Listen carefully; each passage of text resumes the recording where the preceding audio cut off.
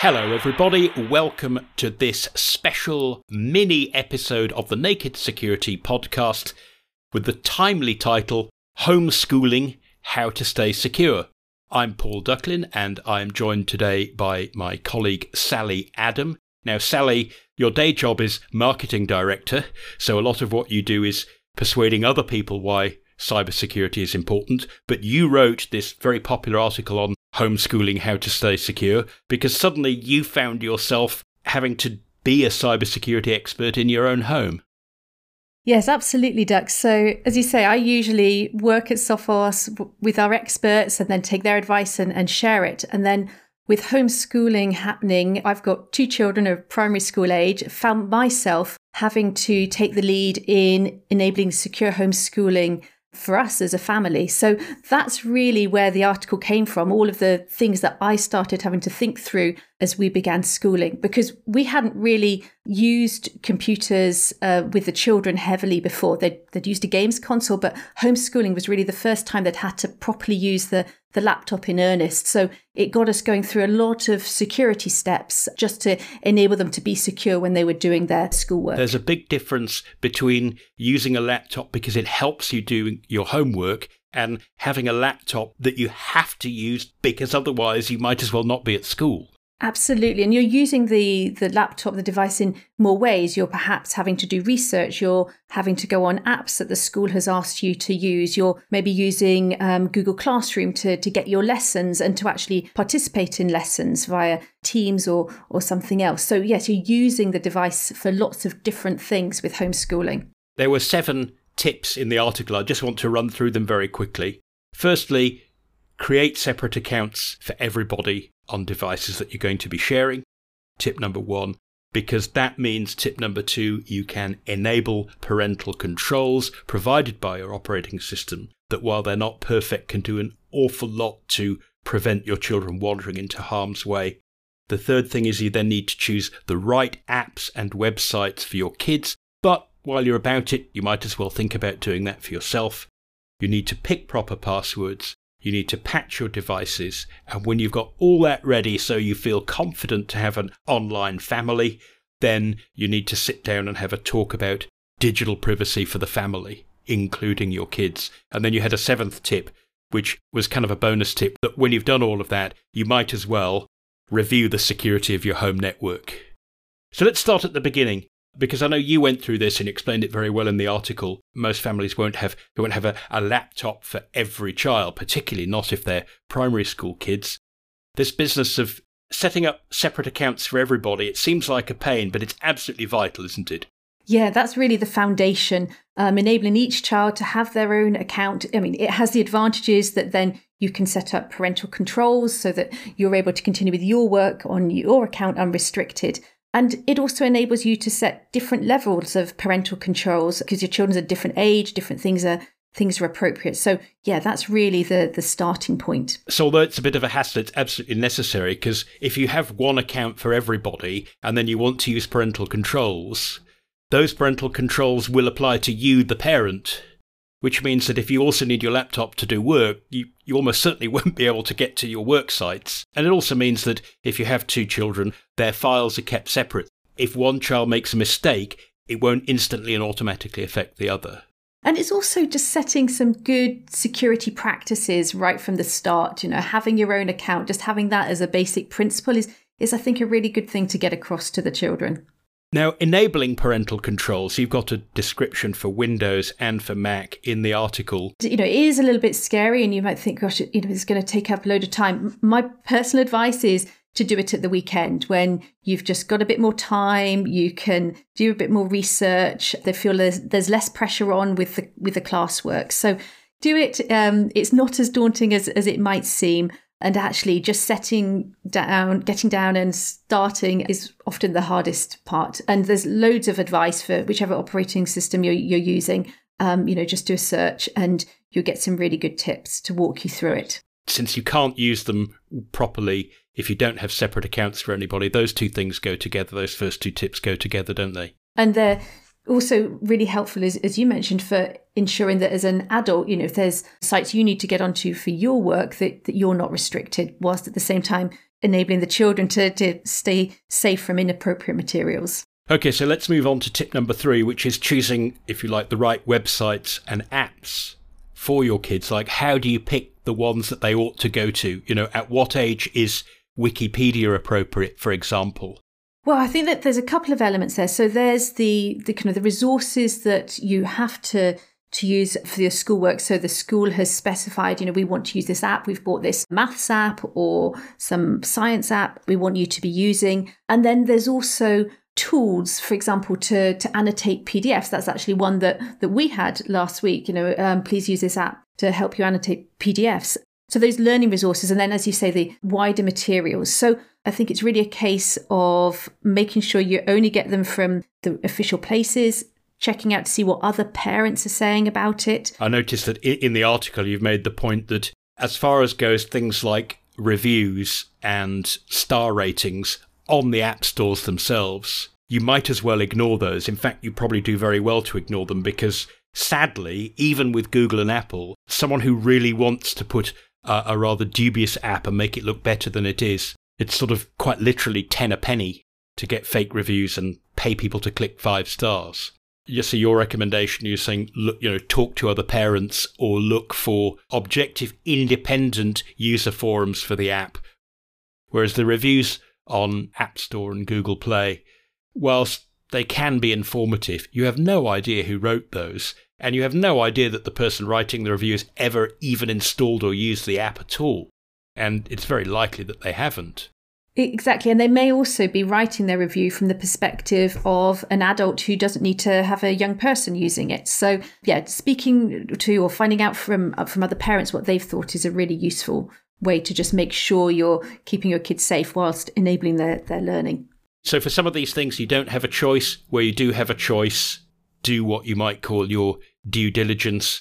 And I guess if you're parents from one particular school, if you collectively think there is a problem with the app or that there's something about it that leaves you feeling worried, then you can always talk to the school about that. Oh, yeah. I'm sure that the school will be very, very open to that feedback. And I do think also, generally the schools have done their own research before they're recommending a lot of the apps too. So very much a two-way partnership with the school, with their IT team. Okay, let's get on to tip number 4. Let's talk about passwords because for better or for worse, for all the companies that tell us passwords are terrible and here's some fantastic new technology which will get rid of them altogether forever, we're stuck with them right now. And when it comes to homeschooling apps and services that your kids have to log into, it's almost certain that they are going to need their own passwords. How on earth do you take all that complexity, make it digestible for primary school kids, so that they aren't just choosing their pet bunny's name as their password every single time? So I think, Doug, it's worth mentioning that this is probably one of the first time many children have had to choose their own password. They've been in a situation where they needed a password, and whether it's for the learning apps that the school has asked them to use, whether it's for email that they've had to start using, whether it's for, say, Google because they're using Google Classroom or Google Hangouts. So really, passwords have, certainly in our family, really come right to the fore over the last few weeks. And what we found is that the default passwords that are provided by the school, often it's the same password for the whole class. Oh dear. Yeah. Or maybe it's just a very, very basic password, literally password class 2 or something like that. And so I think really just starting off with changing the passwords at the first opportunity, making them unique to you. It's both good practice and it's also helping the young people keep their own information secure and private too. In the article that you wrote for Naked Security, you've got a nice little table that shows how you can get even young primary school kids to come up with a phrase that is special to them. So even though kids aren't exactly random number generators, there's no reason why they can't do at least as good a job as the average adult with a little bit of help. Yeah, and I think keeping it age appropriate, your child, what's realistic for your child, but certainly for primary age children, coming up with a short phrase and then putting that together as a little passphrase, that's very achievable for many children. And then, as you say, you can then start making it more complicated with special characters and things like that. But even if you just start off with a passphrase with all lowercase characters, that's firstly a great step in the right direction in terms of thinking about making your password. But as you said, it's a whole load more secure than the default that they've been given already. So it's both a step up in terms of security and also a step up in just the way you're thinking about passwords. Before we move off the password, Sally, let me mention a bit of advice that you've given in that article that at least a couple of people have come out saying, oh no, that's kind of controversial. And that is that you're suggesting that you should write them down. And historically, people go, oh no, you must never write down passwords because someone might steal the Post-it note. But you're not suggesting that you stick the Post-it note on the monitor, are you? No, this isn't for the pinboard in the centre of the kitchen. Visible by camera from the road. Exactly. But it's a case of writing it down because young children may easily forget their password, and we don't want to put a whole load of pressure and hassle on them about that. And also, frankly, as a parent, you don't want to start the working week going, oh my goodness, what was the password? Let's reset everything because we've forgotten it. So writing it down on a piece of paper, putting it in a secure locked drawer, the risk really is very slim of somebody breaking into your house and taking that password. Is the advantages of doing that, of enabling you to just get into really good password security practice as a family, I think significantly outweigh the chance that somebody might pick up that slip of paper, realize what it is, realize which account it's associated with. So in terms of just enabling you to have a secure family life, I think it's really helpful. Probably the most important advice there is that if you get given an account by the school rather than you're setting it up yourself, then even if you don't think that the school set every child's password to the same, which is a terrible thing, if you work at a school, please try not to do that.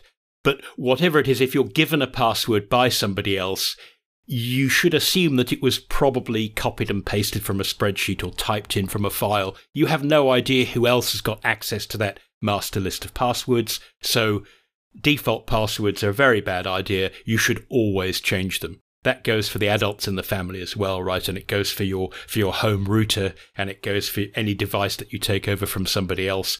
And I guess one final thing just to mention whilst we're on passwords, because I know some people have said to me, oh, but who's going to go on my kid's account? Who's interested?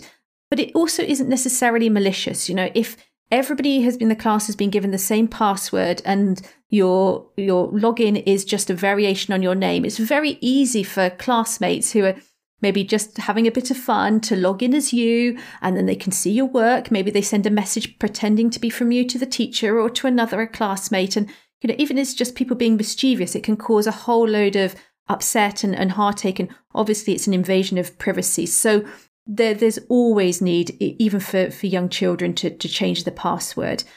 In the same way that we always say to businesses, large, medium and small, there's no such a thing with cybercriminality as the crooks won't care about little old me.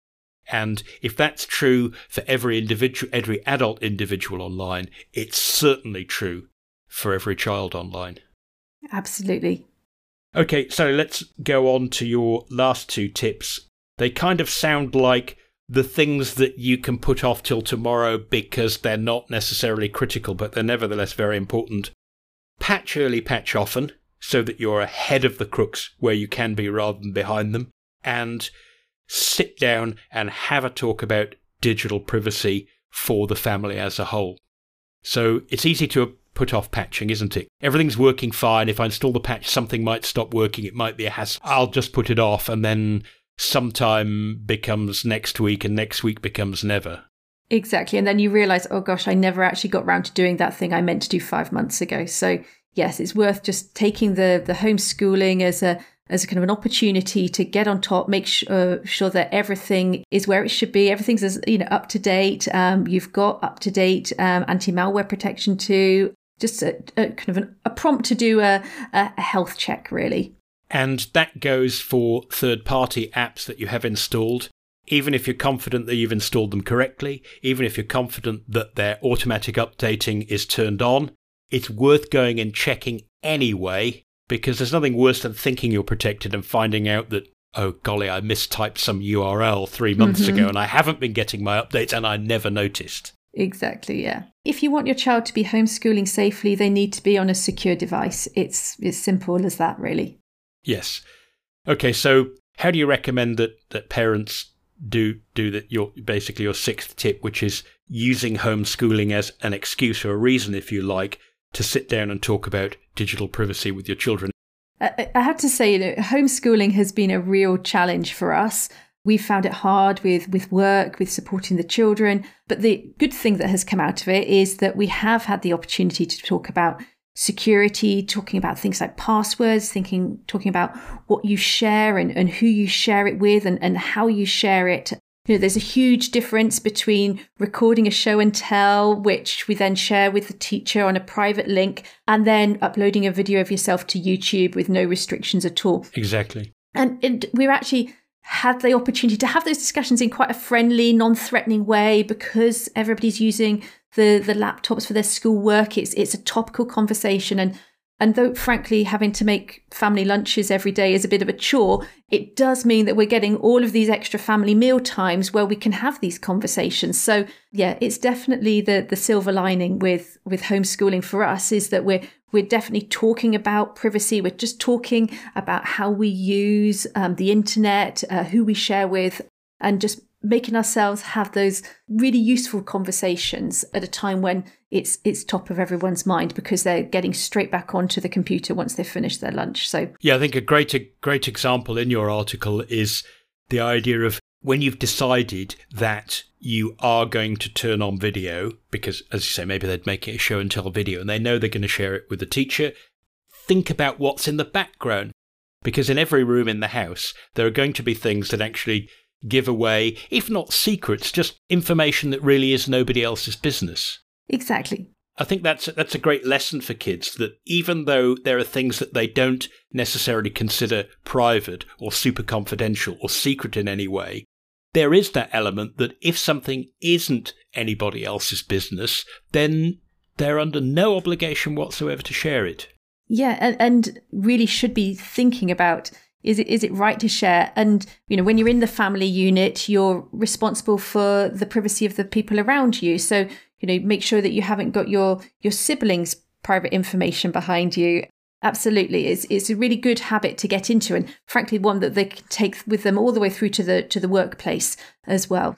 It makes you think very strongly about that whole do as you would be done by aspect of cybersecurity, doesn't it? It does. It doesn't. And those are things that as soon as you stop and you talk about it, everyone gets it, like, oh yes, that's a really great point. I really understand that. And I find that the kids are really willing to learn. They're keen, they're interested. It's just having those prompts, those opportunities to start those conversations. And then frankly, they take it and they in my experience have really embraced it. Excellent, Sally. Actually, I think that's a great place to end. So it only remains for me to say that there was a seventh tip. We said we weren't going to discuss it in detail here because we have a separate article about home Wi-Fi security.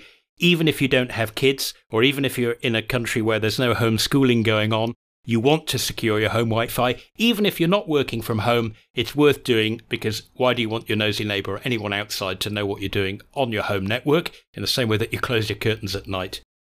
So, Sally, thank you so much for your time. And I hope that our listeners are able to put this into practice for themselves. Thanks for coming on the podcast. Thank you. And to everybody who's listening, thanks for listening. And until next time, stay secure.